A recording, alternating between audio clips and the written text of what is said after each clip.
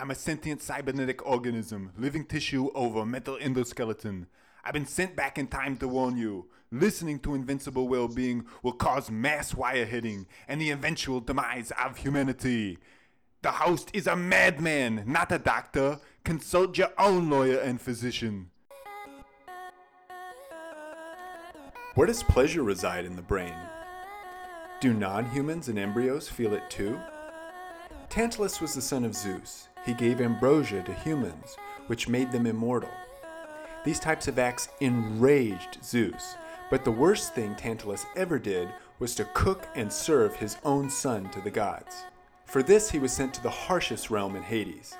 There his punishment is to remain in a pool of water up to his neck. When he's thirsty, he bends over to drink, only for the water to recede. When he tries to reach up toward the branches of an overhanging fruit tree, the wind forever blows the fruit out of reach. This myth is where we get the verb tantalize from.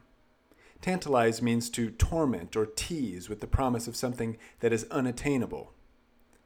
In terms of brain physiology, we might think of Tantalus's striving without reward as the neurotransmitter dopamine. On its own, dopamine is thought to not produce enjoyment itself, but instead to motivate us.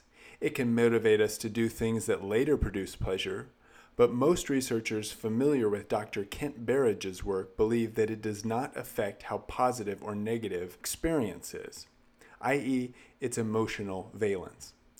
I spoke recently with Dr. Berridge, who you can think of as the pleasure guru of neuroscience. He's one of the primary researchers who discovered this tantalizing role of dopamine and has gone on to do pioneering work on the brain regions highly involved in the enjoyment of our strongest pleasures: love, art, food, sex, and drugs.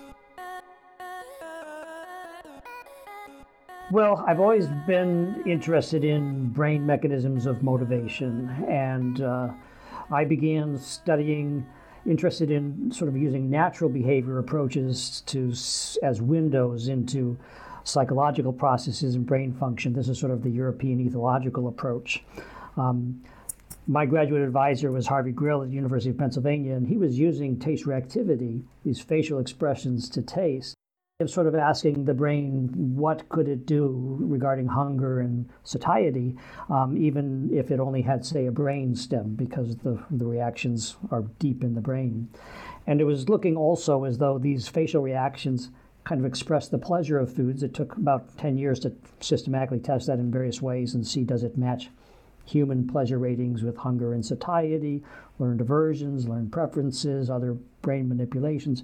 So we sort of got into it gradually. It turned out pleasure was something we could study, and then we could ask what's in the brain was causing the pleasure.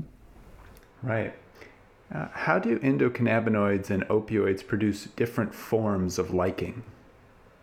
Well, it's a good question. I mean, certainly the drugs feel different to people, even if they both give pleasure.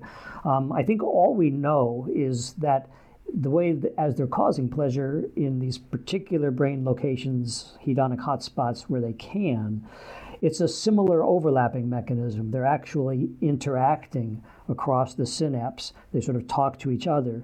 The differences in how they feel probably comes not so much from the pleasure that they're causing, but from sort of simultaneous other processes that each sort of activates in parallel, I think. Right, so they feel different, but not in terms of valence. That's probably right. I mean, it's a big question. It's a major question in neuroscience, and I think my answer has changed. To what extent are all pleasures mediated by the same system versus are there really different qualitative kinds of pleasure that have their own brain systems? If you'd asked me 20 years ago, I would have said, well, there is evidence that the sensory pleasures, food and sex and drugs, they share the mesolimbic dopamine and opioid system. But I would have thought then that human cognitive and social pleasures, art, interaction, the face of a loved one, that these would be very different and much more cortical. It's turned out from the brain neuroimaging evidence in the last 10, 15 years that I was probably wrong in that assumption 20 years ago, that there's really much more sharing even of the social and cognitive pleasures of the original brain systems that evolved for sensory pleasures. So it may well be that there is a common currency in the brain for pleasure, and that all the differences we feel are not so much the pleasure itself, but other aspects of those events and stimuli. Right. So you're in the UK right now. Have you heard of Jo Cameron? Tell me a bit. Jo Cameron is this retired school teacher. She has reported that she's never felt pain or anxiety in her entire life. She has 7 times the anandamide levels of a normal person, at least according to the journalist's report. Yes, that's right. Now that you jog my memory, I've seen a scientific report on her, and it's a fascinating case. A marvelous state in one sense, but with some dangers for her health in other senses. Well, I thought it was interesting in terms of it doesn't seem that anything different is going on with her opioid system, but it all seems to be endocannabinoid, anandamide related. So that leads me to ask, what's more important, mu opioids or endocannabinoids? Well, you might think of them as links in a chain. It's absolutely true that Jo's gene mutation is an endocannabinoid mutation, and that alone. Just like if we were doing an endocannabinoid stimulation experiment with a microinjection in a hedonic hotspot, we would inject anandamide all by itself, and that would enhance the liking reactions, and in her it's eliminating the pain and anxiety. But those in the brain, in the synapses, the opioids and endocannabinoids interact. So, for example, I know for a fact that even if we inject anandamide in a hedonic hotspot, we can stop it from causing pleasure by giving an opioid antagonist in the same hedonic hotspot. Not just an endocannabinoid antagonist would stop it, but an opioid antagonist. So what that says is that the endocannabinoid injection that we do is actually recruiting endogenous opioids, natural brain opioids, as the next link in the chain of events, the natural brain events. And each link is important. Each link is crucial. Once you activate the entire chain, it's the whole chain you want. Fascinating. It's a whole orchestra of interactions. How would you eliminate suffering in, say, a wild type rodent for the rest of its life? Well, I'm not sure that we can do it, but the mutation that you described for Jo is in that sort of direction. In a sense, that would be a marvelous state to not have any suffering at all. At the same time, there's a number of neural conditions. It's not just Jo's extra endocannabinoids, but other neural conditions can abolish pain perception too. And that's actually a fragile and dangerous life. Some people with these conditions end up hurting themselves, in childhood and adolescence in serious ways that accumulate because they don't feel the pain. So it's not necessarily a state to be desired. But just for the sake of thought experiment, how would you do it in the wild type mouse? Well, I'm not sure that we have a manipulation that would do it permanently. You can boost the opioid system, you can flood the mouse with opioids, you can flood the mouse with endocannabinoids. When you do that, you start to trigger usually sort of negative feedback reactions, tolerance mechanisms, downregulation mechanisms that would counteract it, just like a person who's on drugs. If you keep the dose high enough, you can keep them intoxicated, but it's not really a desirable goal. I think we can all agree that drug addiction is never a desirable goal. But if the mouse never developed tolerance in the first place, or it had just a very naturally high hedonic set point, then this would be sort of a non-issue. What genes would you alter to create long-term sustainable pleasure, maximal pleasure in these mice? Right. Well, a crucial thing is for the pleasure circuitry, it's not just a particular neurochemical, so it wouldn't be just a particular gene, it's a particular neurochemical in a particular brain site interacting with particular events determined by the stimuli, your psychological setting and what you're experiencing at that moment. So endocannabinoids and opioids in the hedonic hotspots, they enhance pleasure very, very effectively. But take those same endocannabinoids and opioids and move them around in the brain, and you can turn on wanting alone without any pleasure. You can turn on in other structures, pain analgesia. In other structures, you'll change other processes, brain processes, psychological processes, physiological regulation processes. So it's always where in the brain you are. And if you change a gene expression globally so that every cell in which the gene begins to secrete its new peptide, it's going to affect the entire brain. What you'd want, ideally, for what you're asking, is to turn on genes just in the brain cells, just in the hedonic hotspots, and possibly at just particular moments. We don't yet have the technology to deliver that for you, but that's what you'd be aiming for. In this case, you mentioned earlier about people hurting themselves. This wouldn't be an adaptive animal out in the wild, but Joe Cameron's microdeletions are in a quite small region of the Fa and Fa out gene, or genes, if you want to say it's two genes. But these deletions have global effects in terms of her affect. She seems to be quite happy-go-lucky all the time, despite this being, again, a few microdeletions in a small region of DNA. Now, she does do things like burn herself and not realize it, but she's lived to 71 years old without any major accidents. And, other than the problem of having a lack of nociception, it seems kind of ideal to be her. Is it possible to preserve high sensory nociception with this extremely high valence, and to what degree can you disentangle these? How would you go about approaching it obviously this would be a multi-million-dollar project with teams of people working on this, but what would be your general first approach? I don't think we know the answer to that, because they're, as you say, to be multi-million-dollar studies. We don't have those studies. We don't have the data, so it hasn't been turned. We haven't been able to achieve long-lasting maximal stimulation of these systems, and we haven't asked about nociception when these stimulations are activated. So that would be empirical questions, remains to be known. But what would be your sort of first stab at it without any data, having to operate on intuition and theory? Right. My guess is that, yes, indeed, turning on these hedonic hotspots is going to reduce pain perception. There is some evidence that the nucleus accumbens participates in opioid-induced analgesia and also placebo-induced analgesia by recruiting natural opioids within the nucleus accumbens. So it's very, very plausible, and I would say that would be my expectation and prediction that we would reduce pain. How can we eliminate tolerance to liking neurochemicals?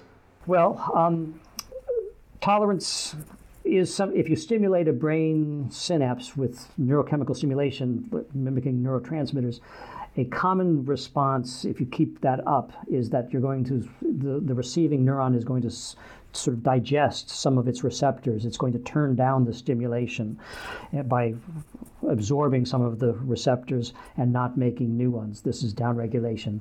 And that's going to happen.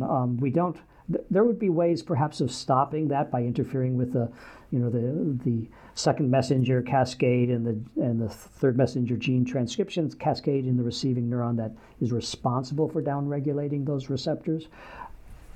But I don't think we have clear ways to do that. What would happen if you inactivated all of the nucleus accumbens except for the liking part? Well, no, that's a good question. People have certainly for decades done experiments lesioning the nucleus accumbens in rats. And, in China right now, there are some lesions of the nucleus accumbens being made in human addicts by physicians as a potential treatment. Typically, there are not dramatic effects of the lesions.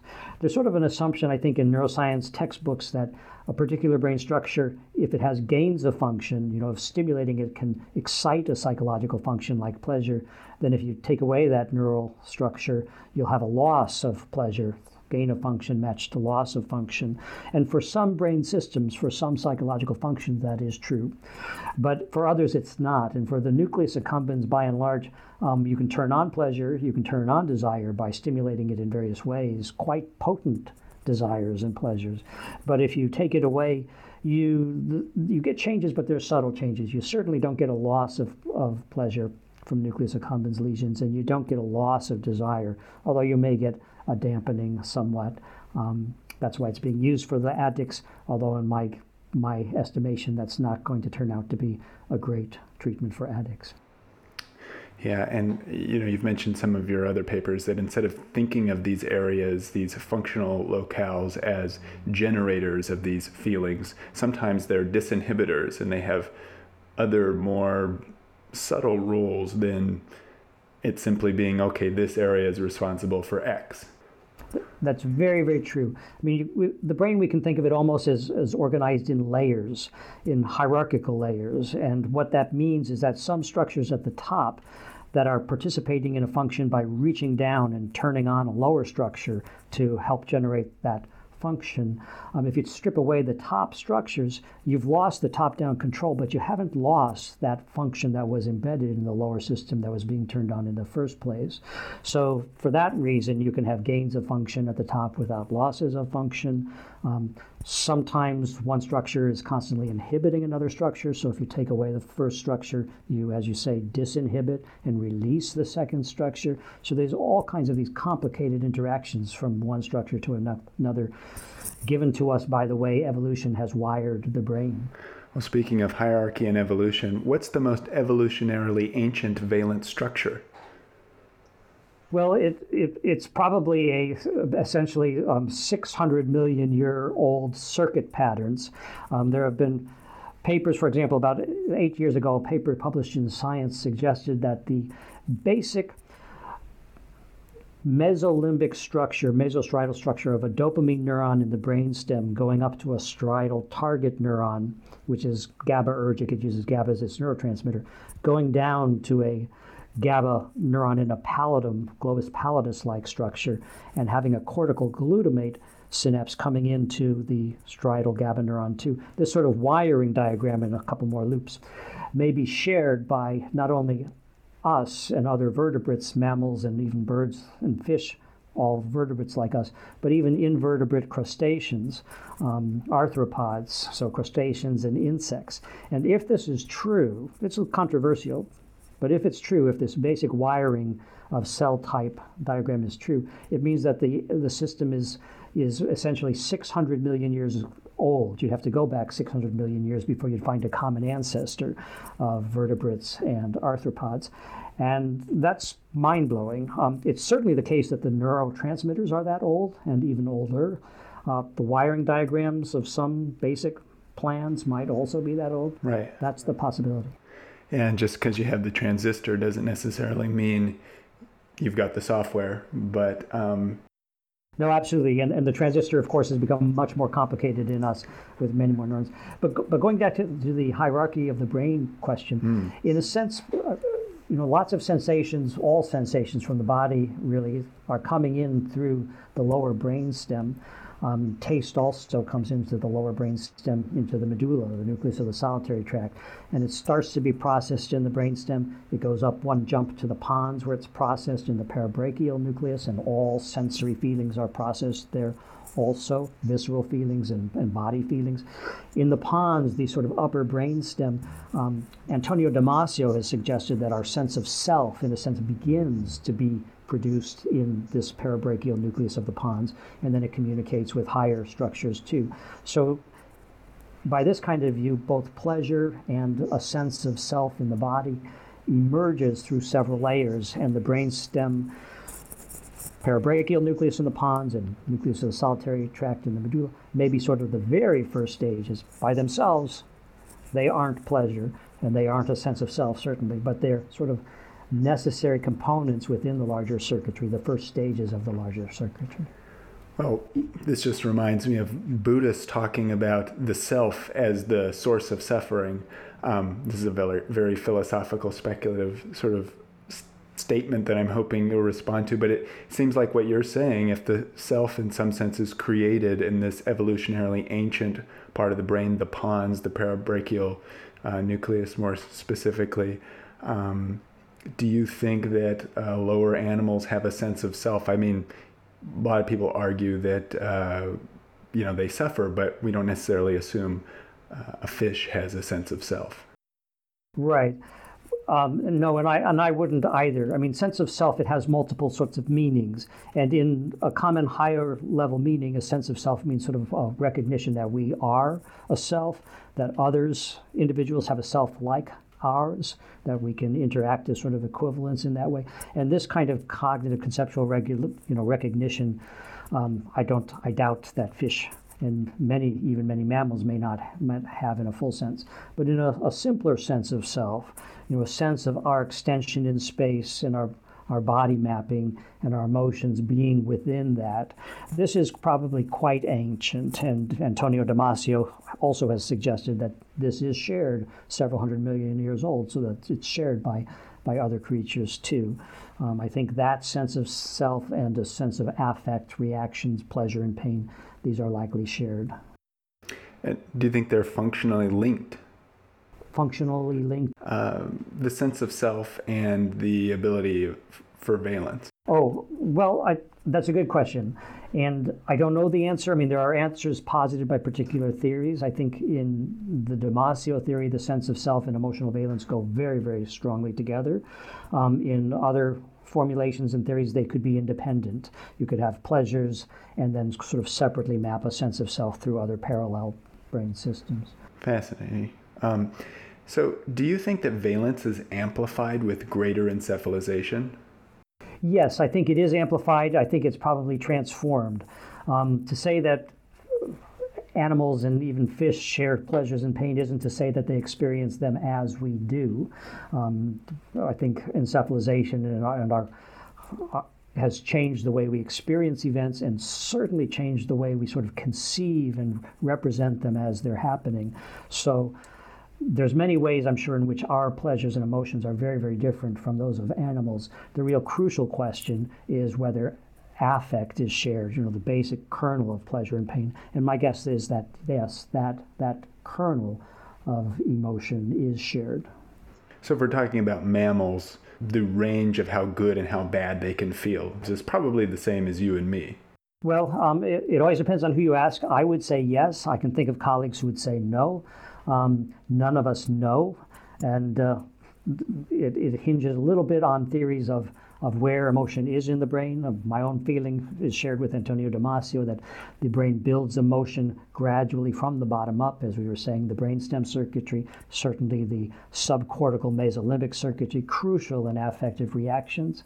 But there are other scientists who would assert that the cortex is the seat of all feeling. In my own opinion, there isn't actually strong evidence for that. In fact, there's counter evidence, including human beings who have lost lots of their emotional cortex, the orbital frontal cortex, the cingulate cortex, the insula cortex, from diseases like encephalitis that have destroyed this part of the cortex, and yet they have quite good emotional reactions and can talk about them. They have massive cognitive deficits and massive memory deficits, but still quite good hedonic and emotional reactions.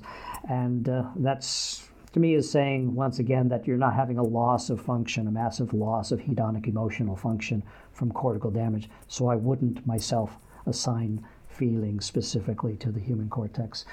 I think human cortex participates when it's there, but in its absence, a lot of human feeling can still persist, which says something about the capacity for animals as well. Right, and that, if we're talking about people that have lost some of the front part of their brain, the evolutionarily newer parts, that also maps well to embryological development. At what stage of embryological development do humans acquire valence? Well, that's another good question and a controversial one. There have been studies on sort of fetal reactions to stimuli, including painful, irritating stimuli.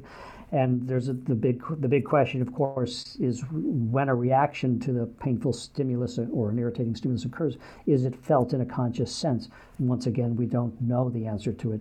It again depends on your theory of the brain. To what degree does the evolutionary development of pleasure and pain map to the embryological development of pleasure and pain? We're talking about ontogeny recapitulating phylogeny. Yeah, ontogeny recapitulates phylogeny, right. Yeah, so the embryo human development recapitulating stages, evolutionary stages of different animals is the notion.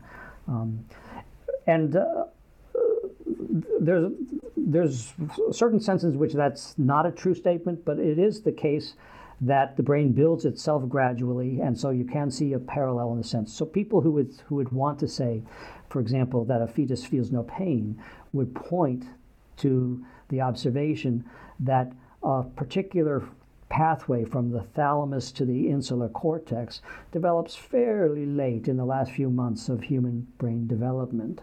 And there are theories, Bud Craig, for example, in Arizona has suggested that human emotional feeling really relies on the insula and on this special projection from the thalamus to this part of the insula for human feeling. To the extent that that theory was true, it would mean that when the infant fetus didn't have it, that projection, yet it would be incapable in principle of having any kind of subjective perception of pain. If you believe the theory, then that's an assertion you can make. On the other hand, as I said, that encephalitis patients and a few others have had damage to that part of the human insular cortex, and they still have subjective experiences of pain and can talk about them. So I personally wouldn't necessarily commit to that theory. Right. What do you think the greater sort of moral relevance of your work is? Oh, well, I mean, there's moral costs and implications to anybody doing experiments, and especially animal experiments. In my own view, these are not simple decisions, but for me, suffering is the crucial element, and I can promise you and others that the level of suffering by a rat in my lab is probably less than you and I are going to experience in our lives, certainly less than rats outside in the wild are experiencing in their lives. This is the ethical, costs and benefits process that one goes through in deciding to do this kind of work. But in terms of implications, for what implications do the conclusions have for morality or ethics? In a sense, my primary goal is to understand how the brain works psychologically. What in the brain does what psychological process? And there's an equal emphasis on trying to understand what in the brain is doing something, but also on trying to understand what is the true nature of the psychological process being needed by that brain system. Because often we've had to revise our ideas of what the psychology is, what the psychological processes are.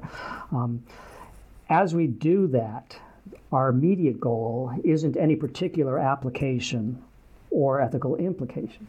But in doing it, from the conclusions as they emerge, there often are both human applications to clinical situations and ethical implications. So looking for sites in the brain for pleasure, we began by looking at dopamine, which in the 1980s, everyone in the field believed was the brain mechanism of pleasure. In our hands, it turned out not to be. That was a disappointment. And in order to try to reconcile that disappointment with the other findings in the field, we began to explore the notion that the dopamine, if it wasn't quite the liking for the pleasure, could it be still the wanting for that same pleasure? Could these be separable? Although it was thought they were one and the same, could they be separable? Evidence mounted for that. And once that became clearer than an application from the notion that wanting and liking are separate in the brain, turned out to be human addictions, because it turned out that drugs of abuse, amphetamine, heroin, alcohol, and others, could sensitize these dopamine systems that we thought were wanting, at least in some vulnerable individuals, and that could create sort of a hyper-sensitized wanting, even if they didn't like. That led us to these kinds of human applications. There's others too, but that was the classic first one. Yeah, that's the work that you're most famous for, and I want to build on that a little later in the interview, because that was a really important discovery. Because before this, and correct me if I'm wrong, it seemed like the narrative was that you have a rat in a cage and it just stimulates itself into oblivion because it just loves stimulating itself. It feels great when it does it. And it seems like what you sort of showed is, hey, that may not actually be happening. What may be going on is that it's pressing its own wanting button. So the more it presses want, the more it wants to press want. And, you've got a positive feedback loop here rather than it presses the want button because it feels good. Absolutely right. You've described it perfectly, both the way people thought about it at the time and what we found. The only thing I'd add is that we weren't looking for that. That was never our expectation or hypothesis to begin with. We stumbled into it. The results sort of told us that story, and we had to piece together it gradually. surprises of this sort. That's the thing. In science, you may think you know what you're looking for, but so often the brain tells us it's actually doing something different from what we thought it was doing. So what we're looking for is not quite there to be found. Something else is there to be found. And we have to, in a sense, let the brain tell its own story, including its story about what the nature of particular psychological processes are. Our preconceptions are sometimes just very wrong. It seemed like this narrative was also sort of used in the 1960s as a way to scare people away from a lot of drugs too, because keep pressing the button until you die of hunger or something like that. To what degree is this sort of harmful in its inaccuracy? Well, the notion that you could press your brain and stimulate your brain to die of hunger, there was a study or two that actually showed something kind of like that. The experimenters had to put their finger on the scale, as it were, to get that particular outcome, but there certainly are strong compulsions. I would say, we were wrong at the time in thinking that it was a incredible pleasure that was the source of the motivation that was compulsive. But it is possible to produce compulsive motivations by stimulating the brain in animals, and in addicts it seems to happen, these kinds of compulsive motivations. So I wouldn't want to say, that the warning was entirely misplaced, but our challenge is to understand what is the nature of these compulsions. And one thing I'm doing here on sabbatical right now for 2 weeks in Cambridge is a lot of discussions and arguments with colleagues about what the nature of this addictive compulsion is. There are differing ideas.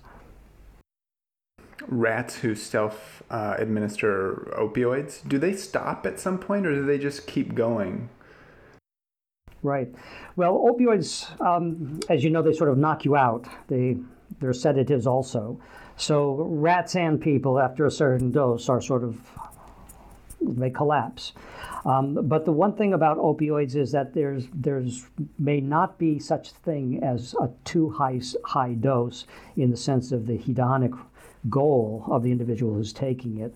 Some drugs like cocaine and amphetamine, if you take too much, the world becomes a little bit frightening. Psychosis can happen.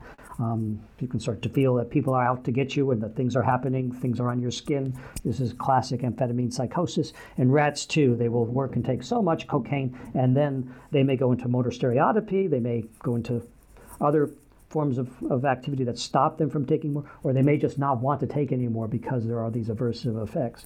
Opioids are not like that. No matter how high a dose is given, if the individual survives, the individual may try to seek that and obtain it again. It's really because we become either incapacitated by opioids, or because they stop us from breathing. The second effect of opioids is on brainstem mechanisms that are actually telling your diaphragm to expand and contract to drive the breathing. And the reason people die on opioids is because the opioids have suppressed that circuitry. So in a sense, their brain is forgetting to take the next breath. Forget for 30 seconds to a minute, and you're in serious trouble. So these are the things that stop us and kill us with opioids, but it's not that there's ever hedonically too much. That's not the way opioids are. And tolerance builds very rapidly with opioids, right? Tolerance builds very rapidly if you take it again and again. That's right. And also I should mention that although there's no such thing as too much opioid pleasure, there is such a thing as opioid aversive effects. So many people who do take opioids, especially the first time, they can feel aversive effects. There are all kinds of intestinal, autonomic effects on visceral function, stomach, gastric motility and such. There's lots of effects that can be aversive with opioids. But those also develop tolerance as a person takes it again and again often. So that's why people do pursue it. Well, as legalization spreads throughout the U.S. of marijuana, there's a lot of people who say, pot and other endocannabinoid sources don't cause tolerance effects. Exactly how much tolerance is built up using these substances? Well, I think they do. They do cause tolerance if you're taking it regularly. They're not going to cause strong withdrawal symptoms, which often goes with tolerance with opioids and such, but doesn't. There can be some withdrawal symptoms from heavy endocannabinoid use that suddenly stops, but it's nothing as serious as, say, opioid withdrawal or alcohol withdrawal. Alcohol withdrawal can actually be fatal if it's very severe in some cases. So there's that. Yeah, go ahead. Do we see a difference in the resiliency of the receptor systems to display the same, say, number of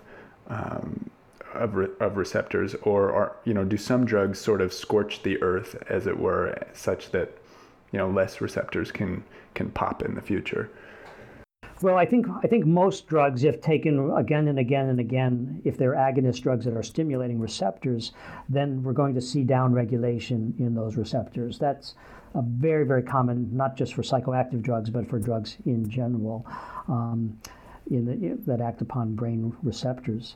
So that's likely to happen. But downregulation of receptors and tolerance, it can also be reversed often by stopping the drug. And to a large extent, at least, receptors will come back. They can be upregulated again in the absence of the drug. The neurons who are making receptors, they're sort of moment by moment, day by day, week by week, adjusting their production of receptors based upon the level of stimulation they're getting. So a lot can come back after that.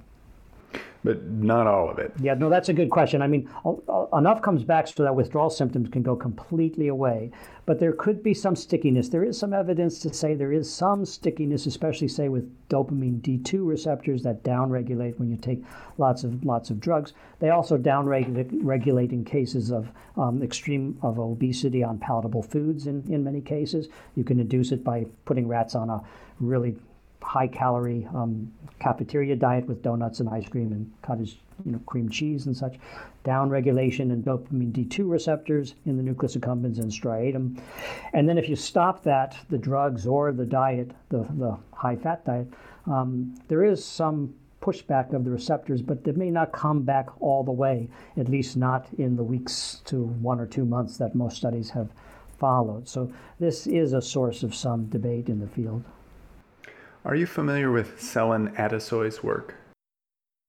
Tell me. I think that she works somewhat closely with your colleague Kringelbach. Morgan Kringelbach. Mm-hmm. And her work is on connectome harmonics. Has it been much interlocution between the two of you? There's a lot. Morgan Kringelbach is doing a lot on connectome and sort of dynamic mapping of networks in the brain that can change from moment to moment. So yes, that is absolutely a big theme. It's tricky to interpret. I mean, it's clear that these networks are alive and changing, and that some kinds of clinical conditions can sort of bias them in particular directions. How to interpret the changes is still tricky. How can functional localization be aided by, say, connectome harmonics? Well, it's a good question and a very fundamental issue. Neuroscience for 100 years has been guided by the localization of function doctrine, that if some parts of the brain do some things particularly well. It can be overemphasized to the point where we think that the function is contained in that spot, which is almost always a mistake. Even if some spots are especially crucial for a function. So connectonomics can kind of make us more alive to the network properties of functions. How might it be helpful to reconceptualize valence generators, these hotspots, things like it, as harmonic tuning knobs? Well, conceivably, I mean, there is a sense in which these hedonic hotspots, they're responding to levels of stimulation within them at this moment, and if we inject opioids or endocannabinoids into a hedonic hotspot, we're sort of turning up the knob, tuning it by giving it high levels of stimulation, and vice versa if we lower that. So it's very plausible that yes, in a sense, they're adjusting each other. They're not so much generating a function, perhaps many of them, as modulating each other, tuning each other, and that's what levels of stimulation are doing. So it's a plausible metaphor. Very reasonable. You've explained many functional localization discrepancies with concepts like modes versus modules and hotspots versus keyboards. How can these discrepancies alternatively be explained using the tuning knob analogy? Well, hotspots and modules sort of buy into the localization of function notion. It's the notion that hedonic hotspot, it's the only spot in the nucleus accumbens where if we stimulate it with opioids, we can enhance liking. The rest of the nucleus accumbens just doesn't. So in a sense, that is a localization of function. That's what makes the hotspot hot, having that capability. Modes, on the other hand, is sort of a challenging idea, which comes out of the observation that even the hedonic hotspot sometimes doesn't generate liking at all. If we were to put dopamine into it, for example, we wouldn't get any enhancement of liking, we get only enhancement of wanting. So the hedonic hotspot has multiple modes of operation. It may even be possible to flip some spots from wanting into fear and from fear into wantings. It's a kind of an open question. When we do that, are different neurons within the spot, some mediating wanting, some mediating fear, some mediating liking, or are some of the neurons actually doing all of these things, but in different modes, with different perhaps firing patterns, or embedded in larger different circuits in the rest of the brain, sort of as building blocks, but it's the rest of the brain that's different. It's using this one shared common building block. If that's the case, then the same thing in the brain is really doing very different things at different moments, and the notion of modes is trying to understand that.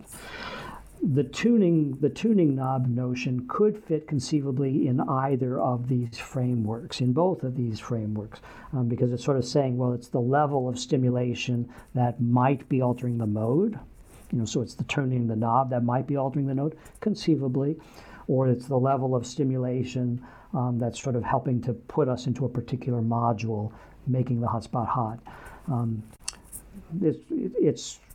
So they're not mutually exclusive, but they could be conceivably fit together. The modes and modules, on the other hand, that's somewhat mutually exclusive as alternatives for a particular neuron or a particular site. Right, because on one hand, we don't totally throw out the idea that this part of the brain does something specific, like the sensory motor cortex with the homunculus, right? That one is pretty clear cut, right? It's like this part of the brain does X. The fusiform gyrus controls your ability to, recognize faces. But to some degree, given the fact that the same area of the brain can do the opposite thing, it kind of fits with the idea that it could literally just be like a volume knob where you go all the way to the left and you've got dysphoria, and you go all the way to the right and you've got euphoria. Yeah, no, conceivably. No, that's right. Volume could correspond to sort of level of chemical stimulation or level of firing. On the other hand, then there's other kinds of mode-like states that might not be so quantity-like, scalar from just low to high, but have to do with the pattern of firing or with particular other sort of qualitative differences. In any case, I think we'd have to say it's clear localization of function exists, absolutely. Somatotopic maps exist. Neurons, different sites do different things, absolutely. The real question is that if we boil down the localization of function notion to its essence, as many neuroscientists do today, we get to the point where we think one neuron has its function, and it can be counted on to do that function. This particular neuron expressing this particular neurotransmitter in this particular place, it has a dedicated function. This is a very tempting notion, especially with the new techniques, say, of selectively, optogenetically, or chemogenetically activating just one type of neuron in one site. We see it does something. We want to believe that's the thing, that's the function that it does. The problem is that that might be an overassumption, and that it's conceivable that that same neuron will do something else, a very different function, maybe even an opposite different function in a different mode. And so far, we haven't often even asked the question. We've sort of stopped as soon as we identify a function and say, well, that's this neuron's function, and publish that and run with that. But we may be blinding ourselves to the possibility that that neuron's going to have a different function, especially if we fail to ask it by putting it into different situations and finding out. So when I have argued for the notion of modes, potential modes, I'm really asking fellow neuroscientists to sort of just be a little bit more skeptical and probe a putative neuron for its putative function a little bit more thoroughly, because I think there is some evidence to say at least a good many neurons may well change their functions in different mode states. Yeah, there's a tension between wanting to make linear progress and be able to identify important neurons in different processes and operating with a greater epistemic awareness of the problem and not being closed off to other paradigms that might express it better. But yeah, it's just harder to think of a neuron doing multiple things, opposite things even. So I can kind of see why everybody wants to stay in the current mode, no pun intended. No, absolutely. There are temptations in science to think in certain ways, and we all understand that. At the same time, we don't want to dedicate a decade to being wrong if there's an opportunity to think a little harder and maybe be more right. Has serotonin been important in any of your studies of liking? Well, serotonin is very intriguing. I mean, of course, since many of the antidepressants, the famous antidepressants act on serotonin, the selective serotonin reuptake inhibitors, they really ought to be.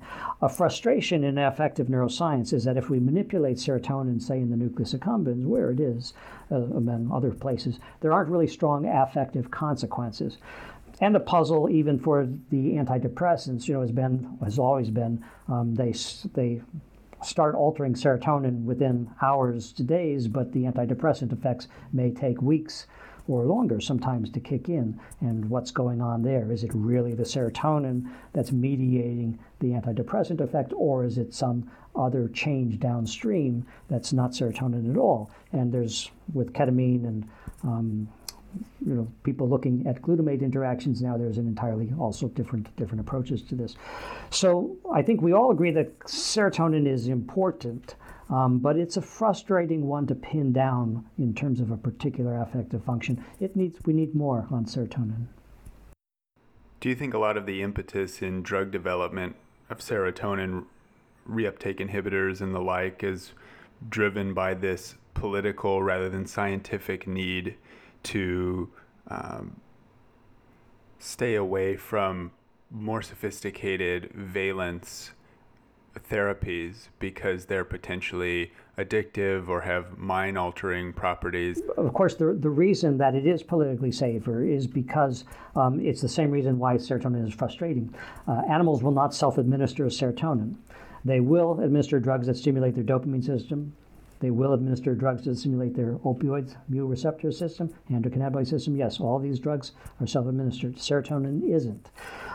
So that suggests it's not all that powerful an affective reward for the animals, but also it suggests to drug companies and to government that, yes, drugs that stimulate serotonin are safer. They're not going to lead people into addiction nearly as likely as a amphetamine or similar drug or opioid. So it is all tied together, both the scientific frustration and the safety and political acceptability of the drug as a medication. How might drug manufacturers go about making better valence enhancers? Oh, well, we'd all love to know the answer to that. The drug manufacturers are certainly trying to find drugs that would say produce analgesia through opioid receptors, yet not be reinforcing and not be self-administered. That would be a great boon if that could be achieved. There's hopes. There's other routes to tackle as well. And I know as a scientist, you're always wanting to be careful and not go beyond what the empirical evidence is giving you. But if you can speculate about, there's this section at the end of all research papers, future work, right, which is based on intuition and somewhat on empirical results, but it's much more creative. So if you had to, if the great autarch gave you $1 billion to go and develop this, where would you start? Oh, well, there are massively important questions. The nature of addictive compulsion is one. The extent to which addiction is a normal choice versus a brain disease compulsion is a major issue. And what is the nature of that compulsion if it is produced by a kind of brain sensitization or another change in the brain? This is a a major, major question. The nature of desire is a major question. One of the questions that my lab is pursuing now is what is it that causes us to, we can control the level of wanting. There's lots of brain manipulations now that can drive it away or enhance it. We can control the level of wanting. But what is it that controls the target of wanting? In your normal life, you want food right now, but water later, and then something else and something else. In addiction, the focus of wanting becomes sort of hard and fast and stuck on a particular thing while others go down. A phenomenon in our lab that we're discovering right now is a way to control the target of wanting, but also something that can decouple wanting so much from the liking that we can even create wants for what hurts you. We think we can create that in the lab, sort of compulsive want, almost an addictive want for some event that only delivers pain and no pleasure. This, if it's true, is sort of getting at the essence of the brain's wanting system, its potential independence from pleasure, even though it evolved to go along with pleasures, and that's naturally what we would usually want it to do. But it can decouple from pleasure, so it's kind of giving us an essence of the addiction compulsion, but also it could be relative to other things like self-harming in clinical conditions where pain is pursued, sometimes as a motivated target. So that's a possibility. There's sort of larger moral and ethical issues. People have sometimes asked us, well, what in the brain is responsible for happiness? And in a sense, that kind of hinges on what is your theory of happiness. A traditional Western theory, going back to Aristotle, has been that it's composed of hedonia and eudaimonia, that is sort of pleasure in life and meaning in life. We have not much to say about meaning in life, but we may have the brain mechanisms of pleasure in life. And one way of viewing happiness would be to sort of up the pleasure and down, reduce the displeasure. In a meeting a few years ago with the Dalai Lama in the Buddhist tradition, one notion was, well, you'd really want to eliminate wanting, maybe have happiness as a form of not so much pleasure, because for them pleasure is you're chasing the wanting is chasing the pleasure, but sort of an elimination of the want could be part of the recipe for pleasure. On the other hand, there's a psychology, including the incentive salient psychology, that says, well, a certain moderate amount of wanting gives zest to life. If you strip away dopamine wanting, if you give people antipsychotic drugs that block wanting, life drains, in a sense, of its ability to invigorate and attract. And that's not a recipe to happiness. So whether you want to eliminate wanting or actually have a more optimal level of wanting, these are kinds of issues to maximize happiness. So there's all kinds of issues that are related to the basic research. They're certainly much larger than the basic research, but they're issues that we are invited to think about, and sometimes we have something to say about them. Yeah, and you wrote a chapter in the Nobelist Dan Kahneman's book on well-being, and there's some clickbait type titles, articles on the internet saying that Dan Kahneman gives up on happiness because people don't want to be happy, they want to be successful. And instead of spending time with people they like, which in his words causes quote-unquote objective happiness, they pursue status. In a sense, they aggressively stimulate their dopaminergic wanting systems, but they don't actually experience happiness for it. What are the parallels between how we pursue status and the ways rodents self-administer dopamine? Well, it's very clear that too much wanting is a recipe for great unhappiness. And addiction would be sort of the prototype. But the pursuits of status are mesolimbic triggers in us, just like the cues for drugs and the cues for foods are mesolimbic triggers in both us and in rats. So there is a sense in which that kind of chasing wants, excessive chasing of wants, this is a recipe for unhappiness. It can decouple from liking, it can decouple from meaningfulness in life. So absolutely, and it's very clear from Daniel Kahneman's work and a lot of social psychology work that people make comparisons between themselves and other people. And if you're making comparisons between yourself and someone who has more status or more money or more success, that's also a recipe for unhappiness. These are certainly legitimate and it would be good to internalize them and to try not to make those comparisons and perhaps not to chase so much for status. That could be a recipe for happiness. Yeah, I want to ask you kind of what your interpretation of both the Dalai Lama and Dan Kahneman's views are on this, because I haven't been able to get a clear answer. I mean, Kahneman was saying that early in his work, all he thought that mattered was moment by moment, hedonia. That is what happiness is. That's what he terms of objective happiness. But this subjective well-being stuff, this eudaimonia, he doesn't understand intuitively why other people think the eudaimonia stuff is important. Has his view, what do you think his views are on this? Do you just think he thinks that everybody else is kind of deluded about what happiness is and that it's not about subjective well-being? Or has he come around to the notion that, all right, maybe a little eudaimonia, but why, if he has come to this conclusion, right, what's changed? Well, I don't think that he would reject eudaimonia and meaningfulness in life as an important goal to strive for, even a component of happiness.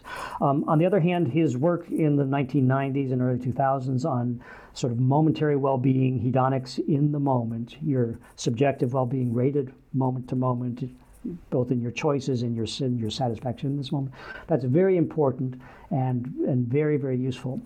If you actually look at the studies on human happiness, Ed Diener, for example, was a pioneer on this in the University of Illinois, and he's a co-author on that book with Daniel Kahneman, a co-editor. His studies have shown that people actually give similar ratings on their hedonic dimensions and their eudaimonic dimensions.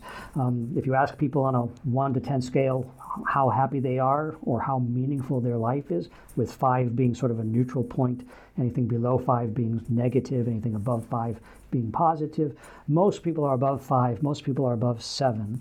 And if they are below, they tend to give, wherever they are, they tend to give similar answers to the hedonic rating, how pleasant is life, and to the eudaimonic rating, how meaningful and how satisfied in the meaning of your life are you in your social interactions, your family, your accomplishments.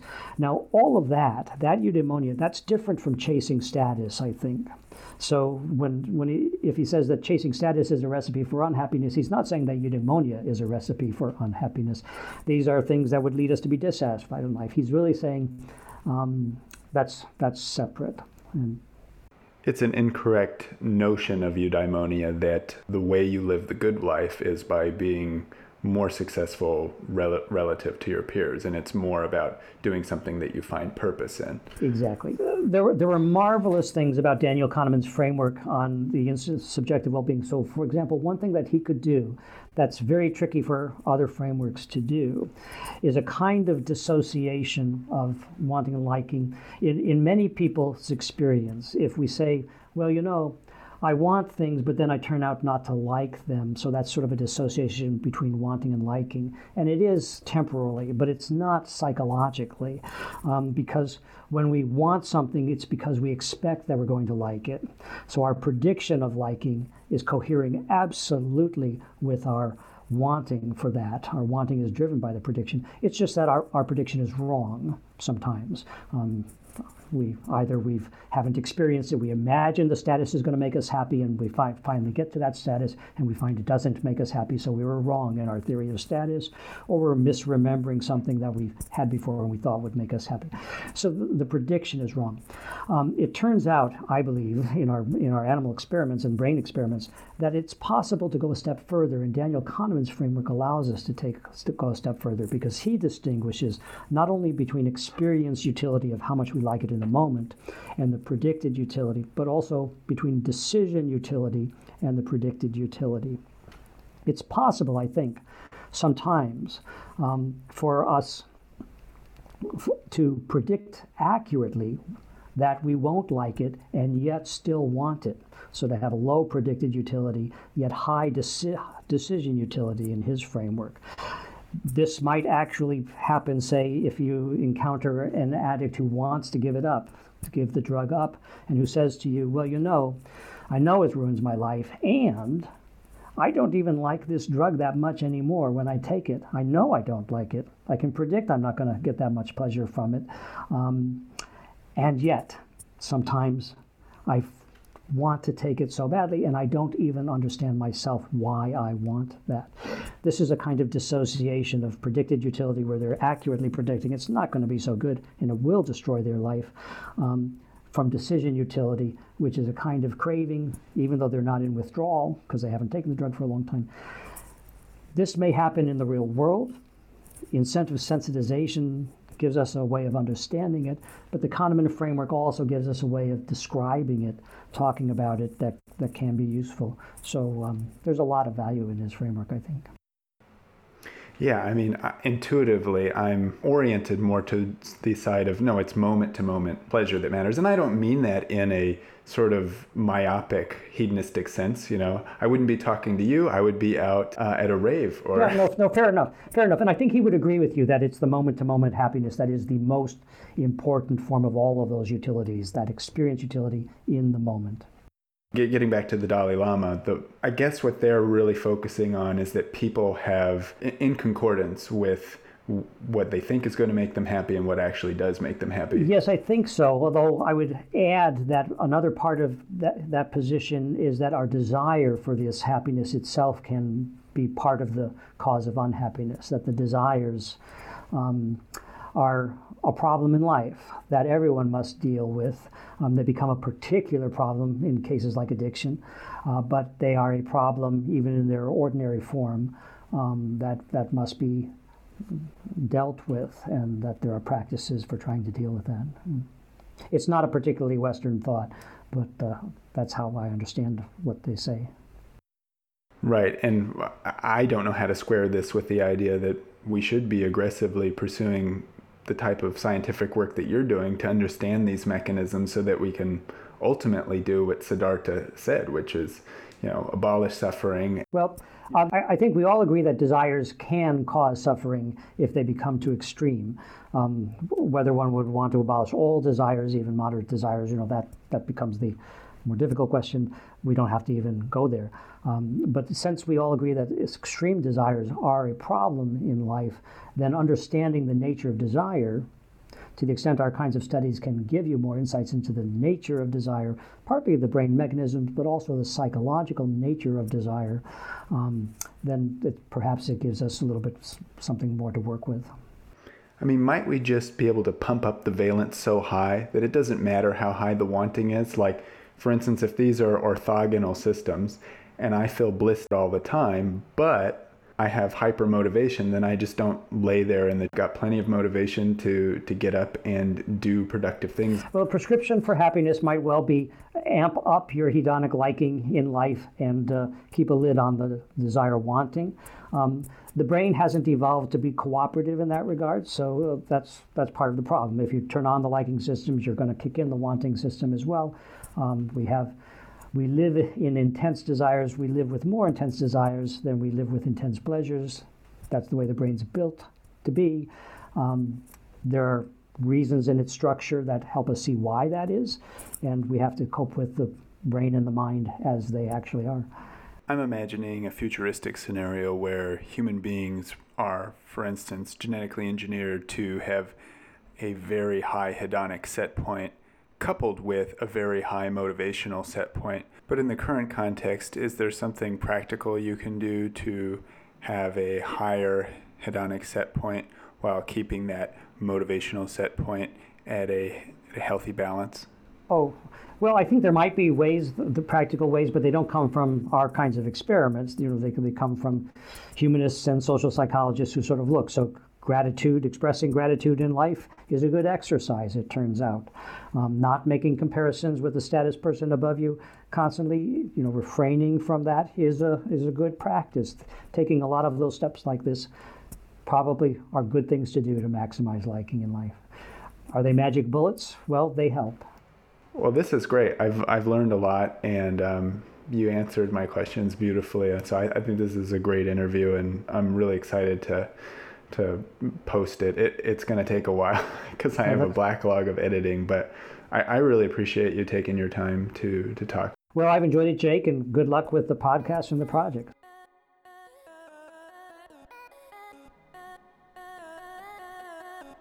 Thanks for listening. We'd love to hear your feedback and tell us what you want to hear more of. Help us put out more episodes like this by making a donation to the show, or if you're interested in volunteering, we have positions open in editing, topic research, and promotion. Write to host@invinciblewellbeing.com.